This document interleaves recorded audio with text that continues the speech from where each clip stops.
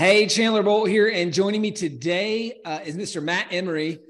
You may know him as the host of the Authority Figures podcast. This is our companion podcast here at the Self-Publishing School podcast. You may know him as the author of two books, Where the Rubber Meets the Road and The Detourist, How to Get Out of Your Own Way, Find Purpose in Unexpected Places, and Traverse the Path to Effortless Authenticity. And you may also know him because, he's been on the Self-Publishing School podcast. So I forget which episode it was. I should have it handy. But you may have heard his episode on Self-Publishing School podcast, and he's one of our author resource specialists here at SBS. So thousands of you listening to this have probably talked to Matt at some point about your book, and maybe you even got started with Self-Publishing School because you had a conversation with Matt. And he said, hey, let's help you out. And then next thing you know, you're working with us and we're getting your book done. So this is a bit of a unique interview in the sense that for the first time ever, I'm going to be interviewed on my own podcast. And so Matt is going to actually be the interviewer. So I'm kind of introducing the interviewer, and I will be the interviewee. And this is to celebrate a pretty big event that's happening that you may have already heard about. And that's we are launching as we speak, as this podcast is coming out, what we believe to be the future of publishing. So big cliffhanger. We're going to get into it in this episode. If you absolutely can't wait, then go to selfpublishing.com/the future.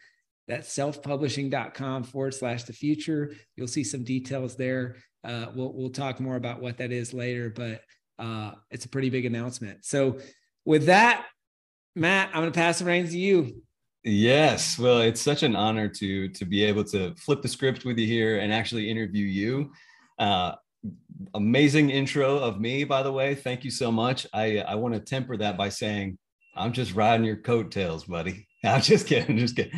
But truly, a lot of those things for me, the book's published. It was like 15 years of trying to write a book. And then I meet you.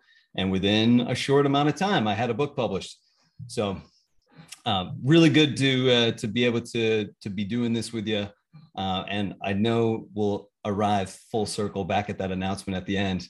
But in the meantime, I think we got some really good content for people, some really good questions for you. So at this point in 2023, we've been in business 8 years, over 7,000 books published. And keep me honest here if some of my numbers are off, if you have or more specific numbers. Sure. Done about $43 million in business.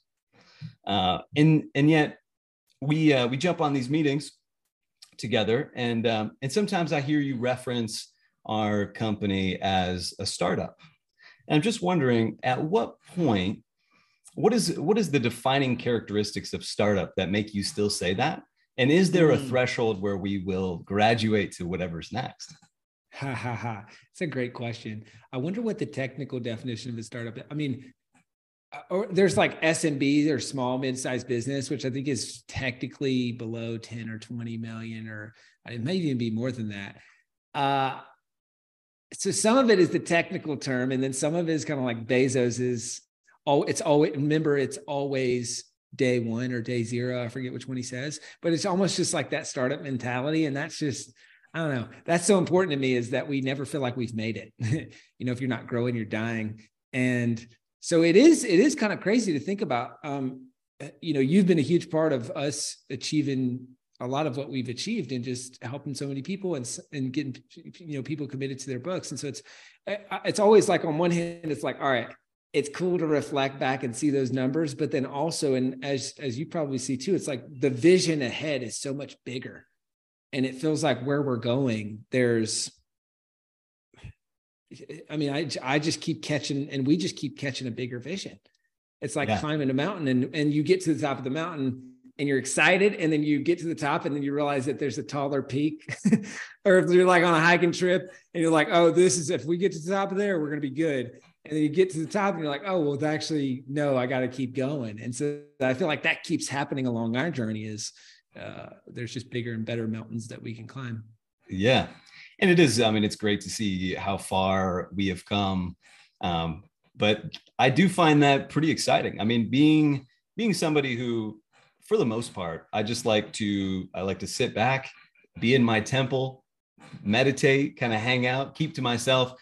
I never really fully expected to be a part of a company with a startup mentality, and then just to find so much knowledge happening, so much learning happening through osmosis, just being involved in an organization that has that mentality. So maybe there is a threshold where suddenly you're no longer a startup, but I love the mentality. But you never stop thinking like it. Yeah, it's really good.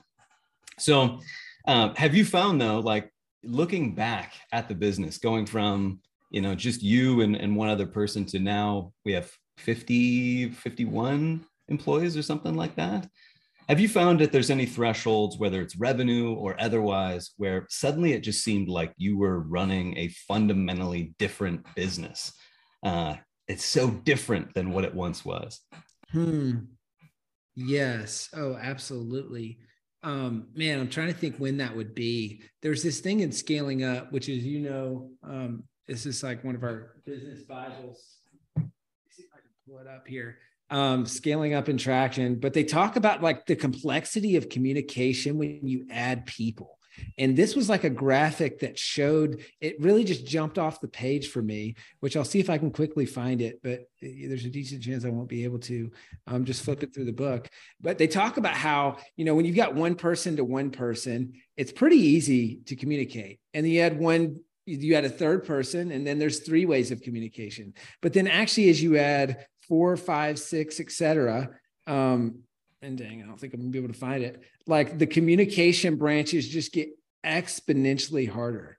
And yeah, I can't find it. And so if you look up Scaling Up and that people matrix, I'm sure people can find it. But that's what I found is like, it was actually people. It was almost never revenue amounts, which sure, there's solopreneurs, which when you are fulfilling, there's that initial threshold, which is like, all right, I can't do any more than what I'm currently doing.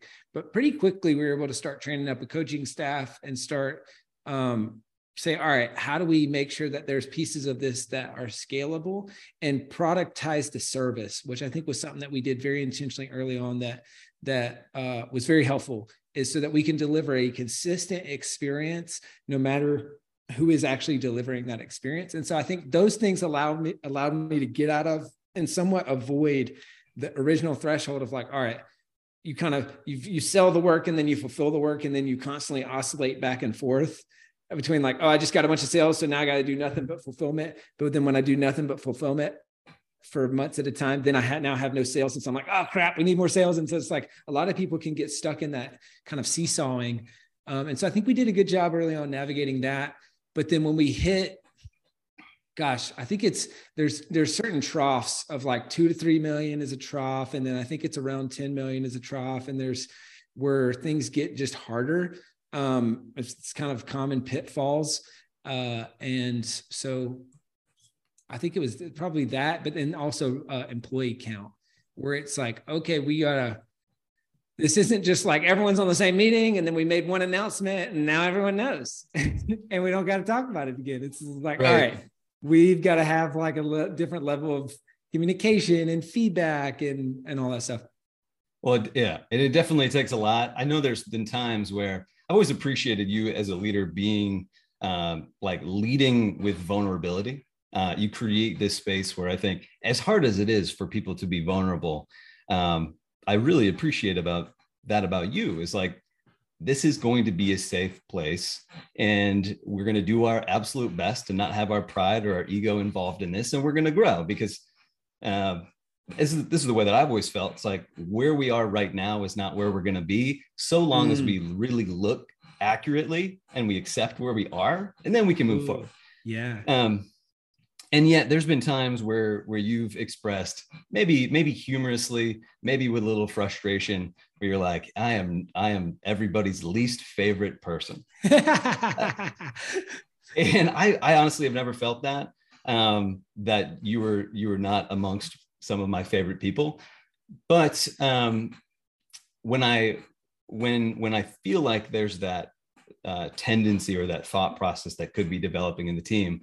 For me, I just think, man, I could never survive a day in your shoes or a week in your shoes. And so going back to where you were in the very beginning, 8 years ago, to arriving at the man that you are today with the company that we have today, what do you feel like were some of the best decisions that you made that allowed you to, or allowed us to get here? That is a great question. That's a hard one to answer. You know, what's funny? It's like, even as you were asking that question, I thought you were going to go down the path of like, okay, what, like mistakes that were made or just kind of lessons learned. So I'll go on a side trail and then come back and answer that question. Like, I think what's really important as an entrepreneur or aspiring entrepreneur, leader, performer who's listening to this, writer, author, right? I think it's really important to not compare someone's highlight reel to your reality.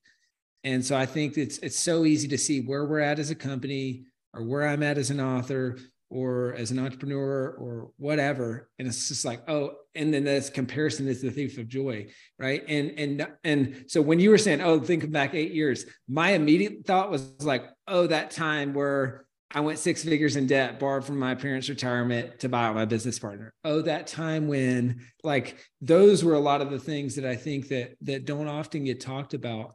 But as far as best decisions go, the early one would be sell then build, which is something we teach a lot of our authors and entrepreneurs that work with us. Is sell then build, and you will not only validate the product, but you will build a better product. So we did that early on.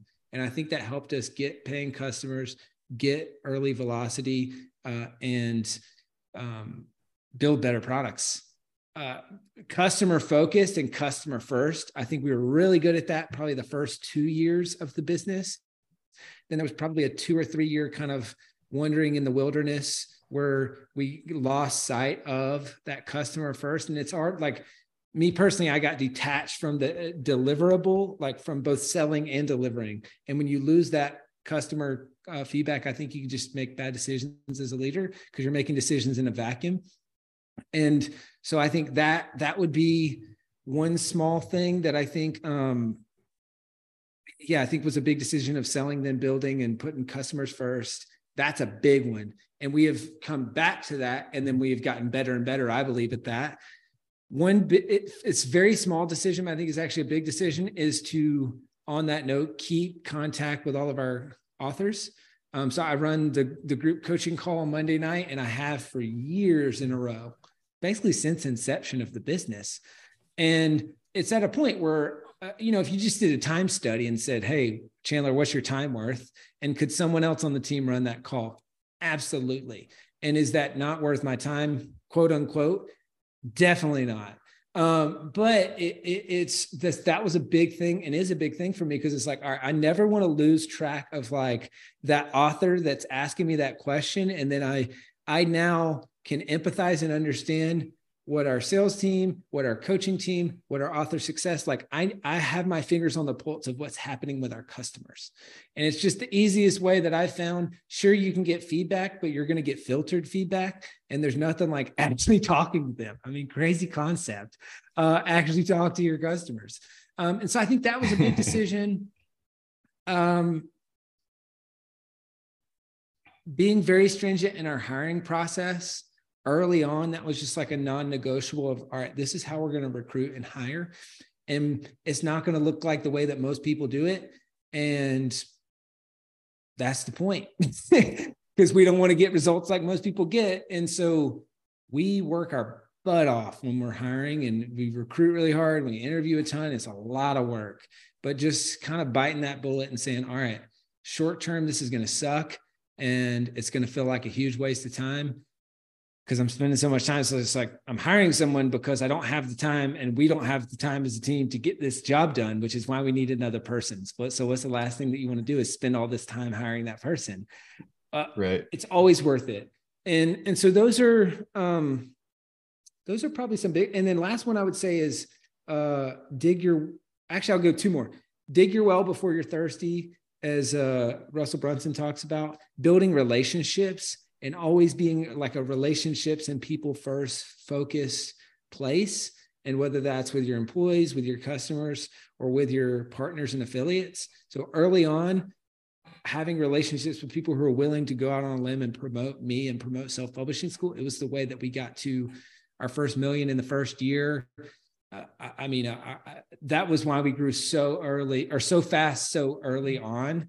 And so I think that was a big one is dig your well before you're thirsty. And then the last one,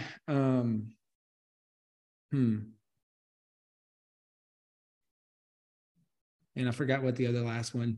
Well, I'm going to say, as you're thinking about this, one of the brilliant things that I think has been done by you and the leadership team is all of the incentives that are run for us to make us that much more comfortable in our home office environment.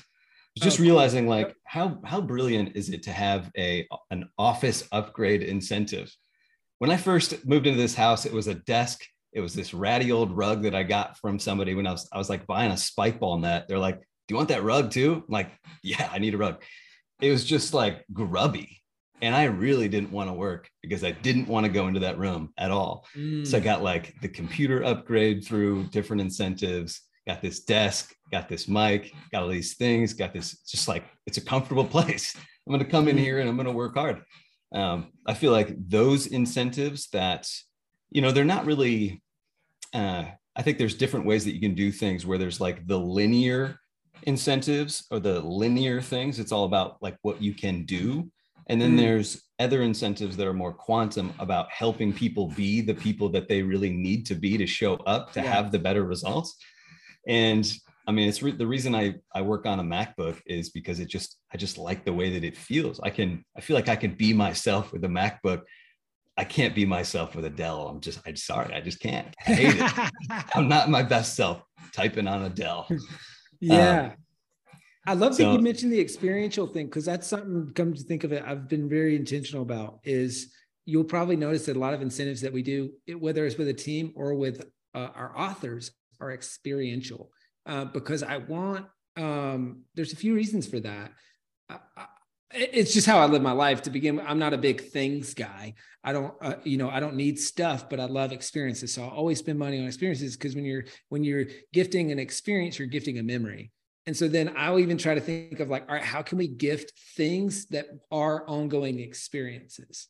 So whether that's, like you're saying, your office setup, or, even just small touches like at Author Advantage Live, our yearly author conference, it's Author Advantage Live experience, virtual experience, but also like sending that box in the mail. And then it's an experiential thing where now they have these little, paddles that they can use. They're like the thumbs up and the heart and the light bulb and all that. And they have that even beyond the conference. So it's just like that experiential, but I'll kind of backtrack.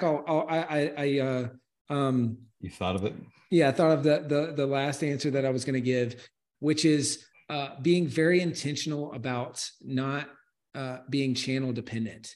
And what I mean by that is a lot of people build their business on a single-legged stool, which is one way to get customers. And if that thing dies, you don't have a business, right? Single points of failure are it's just a death sentence as an author, if you're selling all your books in one place, or as an entrepreneur, if you're getting all your sales from the same place, it's just not good. And so I feel like early on, we did a good job of diversifying our channels and saying, all right, I kind of saw early on paid media is going to get way more expensive and way more competitive. And we were really reliant on that and affiliates. So it's like, all right, let's build out the content engine. Let's build out like a lot of these other things.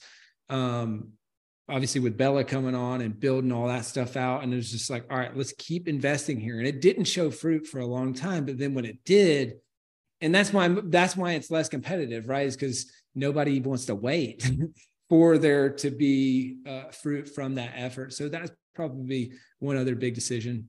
I'm glad that you said that. Bella and I were talking about that exact thing this morning, where like 3 or 4 months into doing all the blog posts and answering all the questions and becoming such a host for all these resources, there's like not a whole, I mean, there's some improvement, but there's not like there yet. There's so much to do on that front to really get it to a point where this is where people go and they end up on your site. Yes. That's a great point. Really great point. So as far as, I want to look back a little bit at where the publishing world was 8 years ago versus where it is today versus where you see it going. Do you want to comment on some of the trends that you've noticed in the past and how you're forecasting them into the future? Yeah, absolutely. So, I mean, I think when we first got into the game way back when, it was like the Kindle gold rush. You publish a book on Amazon. There was a lot of buyers, not a ton of competition. It was highly lucrative. And also self-publishing, I mean, over the last decade or couple of decades is kind of transitioned from the backup plan, like the curse word of the publishing industry, the thing that you only do if you can't get a publishing deal, to now it's the preferred option for a lot of authors.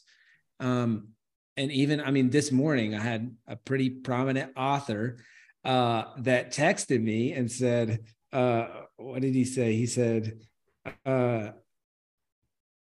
publishers, I'm scrolling back through all these text messages, but he said, crazy momentum with the book, sold out of the initial print run, 15,000 copies. Effing publishers are idiots. And it's just like, this is that, like, so now people can't buy the book, right? It's just like, I hear that, I mean, often. And so now more and more people are coming to self-publishing. I think we came in and disrupted the self-publishing industry in a major way. And we've since had a bajillion copy artists. I mean, we get ripped off and duplicated all the time, and to the point where, probably 50 to 100 plus of our students or authors have created their own publishing schools and are writing books about it and all that stuff. And that can be frustrating. It's a highly competitive industry. So I guess I'd say the book publishing world has gotten way more competitive as a business, but then also at the business of publishing books. So both sides have definitely gotten more competitive. It takes a lot more to succeed today than it did previously. But the good news is that the upside to succeed is much greater. Because you keep the royalties. You don't need a publisher. You really don't. And so the upside can be really, really great. Now, it's not an overnight get rich quick thing, but I see a lot of, I mean, people are buying books and they're buying more books, and books are becoming more accessible, and audio is really on the rise. And so like audio is a really great medium, as well as it's very profitable. And so I think that's where books are going. And then we've seen cycles where people say, oh, books are dead, right? Like, why would you have physical copies of books, right? And if you're watching on the YouTube channel, you can see how many books are in both of us. It's just like, and that just keeps pretty much being debunked time and time again, is that people still buy physical books, and they still buy books as a whole. People have been saying for at least almost the last decade, if not longer, books are dead. They're not dead. They're selling really well. Yes, there's more competition, but if you create something of substance and meaning, you can differentiate in the marketplace, and there's still room to succeed. Yeah. Not to mention that by creating, let's say you set out to write an ebook because let's say you believe that books are dead.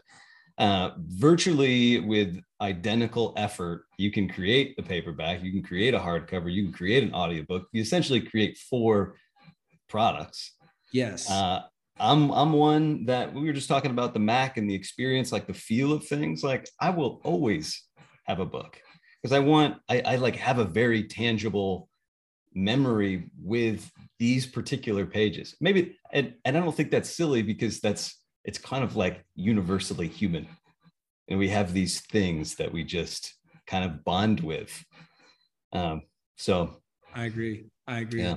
And people will buy multiple. So this is one of the things we tell our authors all the time is publish your book in all formats, because you'll sell. People might never read it. They might not be like you, and they might say, hey, I never read a book, but I would listen to it. So if you don't have an audiobook, I'm not buying your book.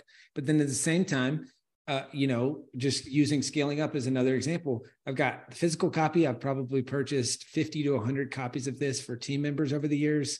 And I have the audiobook on my phone, multiple formats. Right? You're going to sell more copies, and sometimes people will buy multiple formats, and you'll make more money in royalties by doing it. Yeah. So I got one more good question. that I want us both to answer, and then we'll kind of transition. Yeah.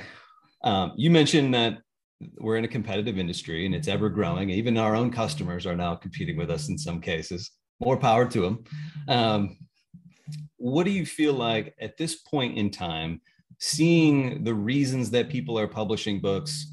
Why does it make sense for them to come and work with us versus all of the other options that they have? And there are plenty of options.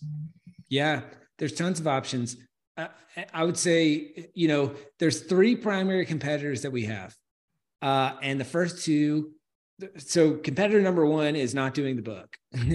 Competitor number two is doing the book yourself. And then competitor number three is our actual competitors, right? And so I'll say not doing the book, I think it'll be the biggest mistake you ever make in your life. I just got done over the holidays talking with my family about how we wish we had books written by my grandpa that passed away that I barely got to know, right? And so even if it's just for your kids, like not doing the book, in my belief, it shouldn't be an option. And you should definitely work with us instead, because we're going to help you actually get the book done. Then there's, all right, doing the book yourself, which again, now to make a long answer longer, like there's this, you can either spend time to save money or you can spend money to save time, right? So if you are low on money and high on time, then maybe it makes sense to not work with us and do it yourself. That being said, you better be high on discipline and you better be high on work ethic, because there's a reason why, according to the New York Times, 81% of people want to write a book and less than 1% of people actually do it, right? It's because people need a process and they need accountability. And then it comes down to, okay, if you're actually saying, hey, should I work with Self-Publishing School or selfpublishing.com or someone else? Then I think that's where I would say it's like highest quality books at the best value. We will help you sell more. Like our goal is to save you hundreds of hours in the process, which if you value your time, let's say $20 an hour, thousands of dollars worth of your time, we're going to help you save. We're going to help you save hundreds, if not thousands of dollars on the process, which over the last year, I'll talk about this in a little bit. We've built really built a traditional publishing arm where we can, but in a self-published mechanism where we can create high quality book covers, format your book, all that stuff. So we'll save you a bunch of money and then we'll help you actually get the book done. The book will sell more copies and grow your business if you have one. So that's how I look at it. How do you look at it? I mean, you talk to people about this all day, every day. I know. And I think that's, it gives me a good perspective on like what a lot of people are dreaming about, and just how little people truly grasp potential.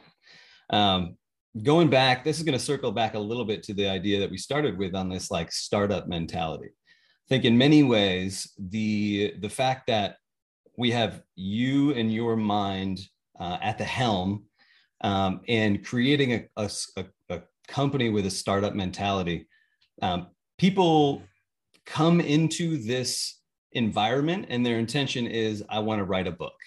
It's like they're looking, if these were blueprints, they're looking at one little small corner of the blueprint that is have a published book. And then when they immerse themselves into our community, you mentioned like being deliberate about really like allowing yourself to be seen and spend time with these people, employees included. My life is an education working for this company where at one point I just glimpsed the little corner of these blueprints to write the book. And before I knew it, I realized like, no, there's this entire, there's so much potential with a book that you haven't even considered. And it doesn't mean that you have to go and do a bunch of these things that you're not going to find enjoyable or authentic. It's just going to be, here's how you can continue to do things that make a lot of sense for you to just arrive at your dream so much easier. And you're not like this, entrepreneur from another industry that decided to run a publishing company. It was like, I don't know, 7, 8, 9 years ago, you wrote a book, and then that book became successful and you realized, man, I kind of have developed 2 skill sets here that are quite attractive to people. And the blueprint starts to expand a little bit more. Let's not just teach people how to write the book in this little corner. Let's also teach people how they can market their own books and have a successful book. But then so many people were wanting to know that like, how do we deliver this information to people better? It's like, well, let's build a course. In the process of building a course, it's like the blueprint expands. So many people that want to write books also they want to speak, they want to build courses, they want to do coaching. So, so often, that's what I think, like you at the helm is, you bring these blueprints. Like so often people come in and they say, yeah, I want to write a book. And then over here, I also want to do some speaking. So I'm probably going to go hire somebody to help me with my speaking stuff. I'm going to build a course too. So I'll go hire somebody else for that. I probably want to do some coaching and some workshops. And I'm like, this is so funny because the vision that you're describing is literally the blueprint of our company here. Yeah. And even though it's called Self-Publishing School, selfpublishing.com, it's like all of these things, you can come and you can build the entire dream here. And we know how to build it because this is what we're actively building. Teach from experience. Yeah. So that's my answer. Love it. I love Good it. stuff. Yeah. If you had anything else that you wanted to add, I think that you were, those are my questions. Cool. So guys, I hope that this has been helpful. Just looking back, I wanted to record this episode, like I said at the top of this episode, as just a reflection on, all right, in the last, going on 8 years, I think it's like we're maybe a month from our 8th birthday. We've published about 7,000 books. We've been on the Inc. 5,000 list 5 times as one of the 5,000 fastest growing private companies in America. That's helped me to land on the Forbes 30 under 30 list. And we've, done 43 million or maybe even more than that at this point in business in that 8 years, and sold a lot of books, a lot of books. I mean, that's 7,000 books that were published that we can track. We know that there's a lot more than that. And so in recording this episode, I want to reflect on that, but I also wanted to let this serve as an announcement of the future and the future of what's coming. And now you may have seen at the tail end of last year, we talked about how we're shutting down Self-Publishing School, and Self-Publishing School is closing, and Self-Publishing School is officially closed leading up to today, which I believe is the biggest announcement in Self-Publishing School's history. And maybe we'll look back on this decades from now and see this as one of the biggest announcements or moments in the history of the publishing industry, because we are announcing what we believe to be the future of publishing. All right. And the future of publishing. So we've been kind of in the lab over the last year, building out a lot of kind of what I alluded to earlier, services. I call this like final mile publishing services, right? So when, there's traditional publishers, which publish your book for you, there's hybrid or vanity publishers, and then there's self-publishing. Well, what we've created, we believe, is a traditional publishing arm. So we can publish really high quality books, but where you keep all of the rights and royalties. So it's a traditionally published quality book that's self-published, where you don't have to self-publish yourself and you keep all the rights and royalties. And it's in a ridiculously affordable price. And this is launching on our new home and our new business, which is selfpublishing.com. Okay. So the future of publishing is selfpublishing.com. Now, our goal, which you may have heard us talk about, is our big, hairy, audacious goal, as Jim Collins calls it, is to publish 100,000 books by 2035. And that is still our goal. We're about 7,000 away there. So we've made a lot of progress. We got a long way to go. Some might say we're a startup. We're just getting started. But we believe that we will be able to help more authors succeed, not only just by teaching them, and we're an education company kind of at our heart and soul. But as we evolved, we caught a bigger vision, right? And we realized that, all right, we can help people. Some of this stuff, it's just like, we're coaching you through it and we're helping you get the book done. But then you got to hire a cover designer. You got to hire an editor. You got to hire a formatter. You got to hire maybe even someone to upload your book for you. You got to buy an ISBN. All right, I'm confused by that. Should I go with Ingram Spark? Should I go with Amazon? Where should I publish? And so what if we just did all those things for you? And so that's what we're launching, is a lot of those services that we've really, I'd say perfecting, but I don't believe that anything's ever perfect. It's always a work in progress and we're always making it better. But we've really been fashioning that and making it better over the last year. And we're officially launching it to the public as selfpublishing.com. We've got brand new programs, brand new products. We've got better pricing. There's just so much that's going into it. So if this is something that you're interested in learning more about, all you have to do is go to selfpublishing.com/the future. All right. When you go to that page, so this is officially launch day at the time of this podcast being released. And there's two things that you can do on that page. So we're running, number one, we're running a giveaway in the month of January. All right. So you can win a writer's retreat to Bolt Farm Treehouse. This is my brother and sister-in-law. They created Bolt Farm Treehouses. They're on Netflix's World's Most Amazing Vacation Rental Show. But basically, it's these luxury treehouses, domes, and mirror cabins, which are really snazzy. And one person's going to win a writer's retreat weekend trip to Bolt Farm Treehouses. All you have to do to enter to win is go to that page, selfpublishing.com/the future, share the announcement. There's a couple things that you can do to get points, enter to win. Every single person that enters to win, you're going to get a free digital copy of my book, audiobook copy, and a bunch of other bundle of resources, all of the resources surrounding this book. And so if you enter to win, everyone's a winner, and one person's going to be a big winner. So that's the first thing. Second piece is we are funding, this is our goal, to fund 75 libraries in the month of January. All right. And so the way that we're doing that is for every 2 people that sign up for self-publishing school, selfpublishing.com, old habits die hard. So every 2 people that sign up as part of selfpublishing.com in the month of January, all right, you will be funding a library. All right. So you could join with an accountability partner, or if you join yourself, you're funding half of a library. But the way that we're doing this is we're partnering with an awesome organization. We've partnered with them before. We funded libraries before. But essentially, there's in a lot of schools, in a lot of areas of Africa, they have an hour of reading time per day.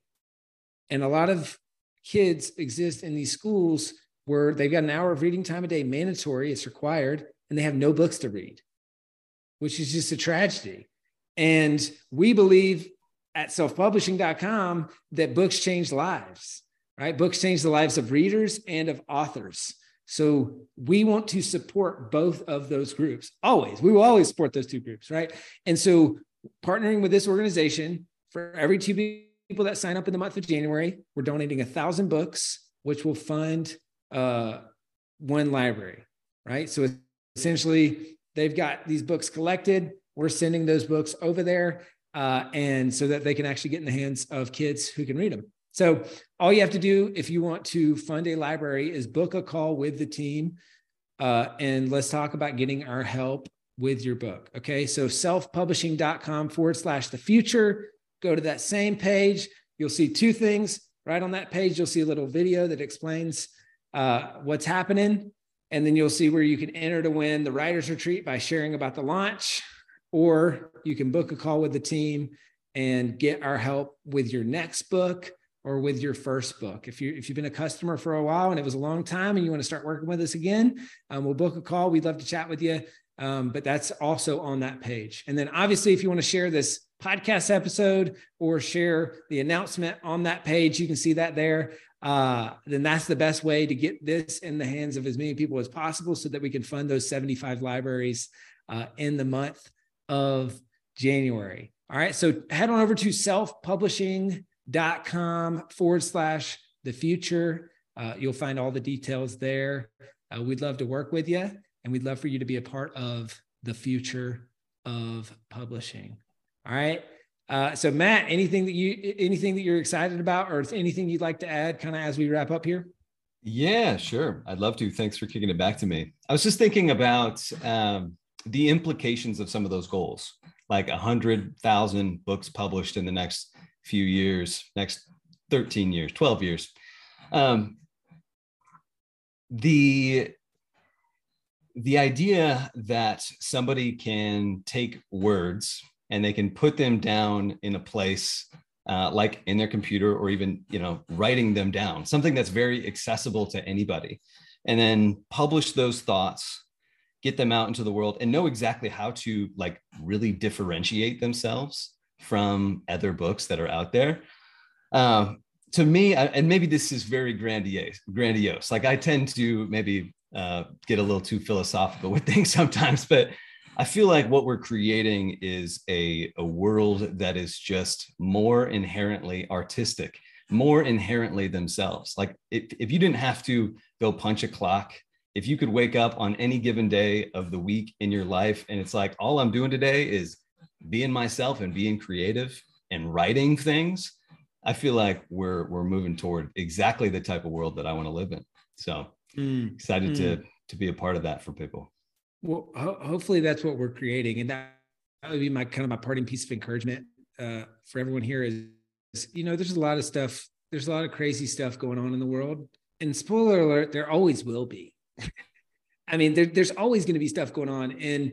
But what we can control is what we can control. And I've always tried with what we do at Self-Publishing School is to just say, hey, like, let's focus on the area of the world that we can change, and let's go change that area of the world. And I think that applies for us as a company and in this next evolution of our company with selfpublishing.com. But I also think it applies to everyone listening to this or watching on the YouTube channel, to you and your books, right? It's like, that is a mechanism that where you can create that book. That book goes on to impact thousands, tens of thousands, maybe even millions of people. Long after you're off this earth, that book is making a difference. So if you want to make the world a better place, don't complain about it. Don't go on social media. Be about it, right? Write the book. And that is the area where you can really make a big difference. And just like Matt was saying earlier, it's kind of like that blueprint where you only see one square. And so you might only see that book. But if you're like a lot of people that we've worked with, we say a book is kind of like this key that opens the door to Narnia, right? There's this world of opportunity that only exists for published authors. And I think you'll find that, but it starts with taking that first leap. So maybe it's in this year, 2023. I would encourage you, don't wait. There's never going to be a perfect time to do it. You're going to have to get started before you're ready. So I hope that this has been an inspiring episode. We'd love to help you with your book at selfpublishing.com. Just go to selfpublishing.com/the future, book a call with the team, or enter to win the writer's retreat. And we'll see you on the other side.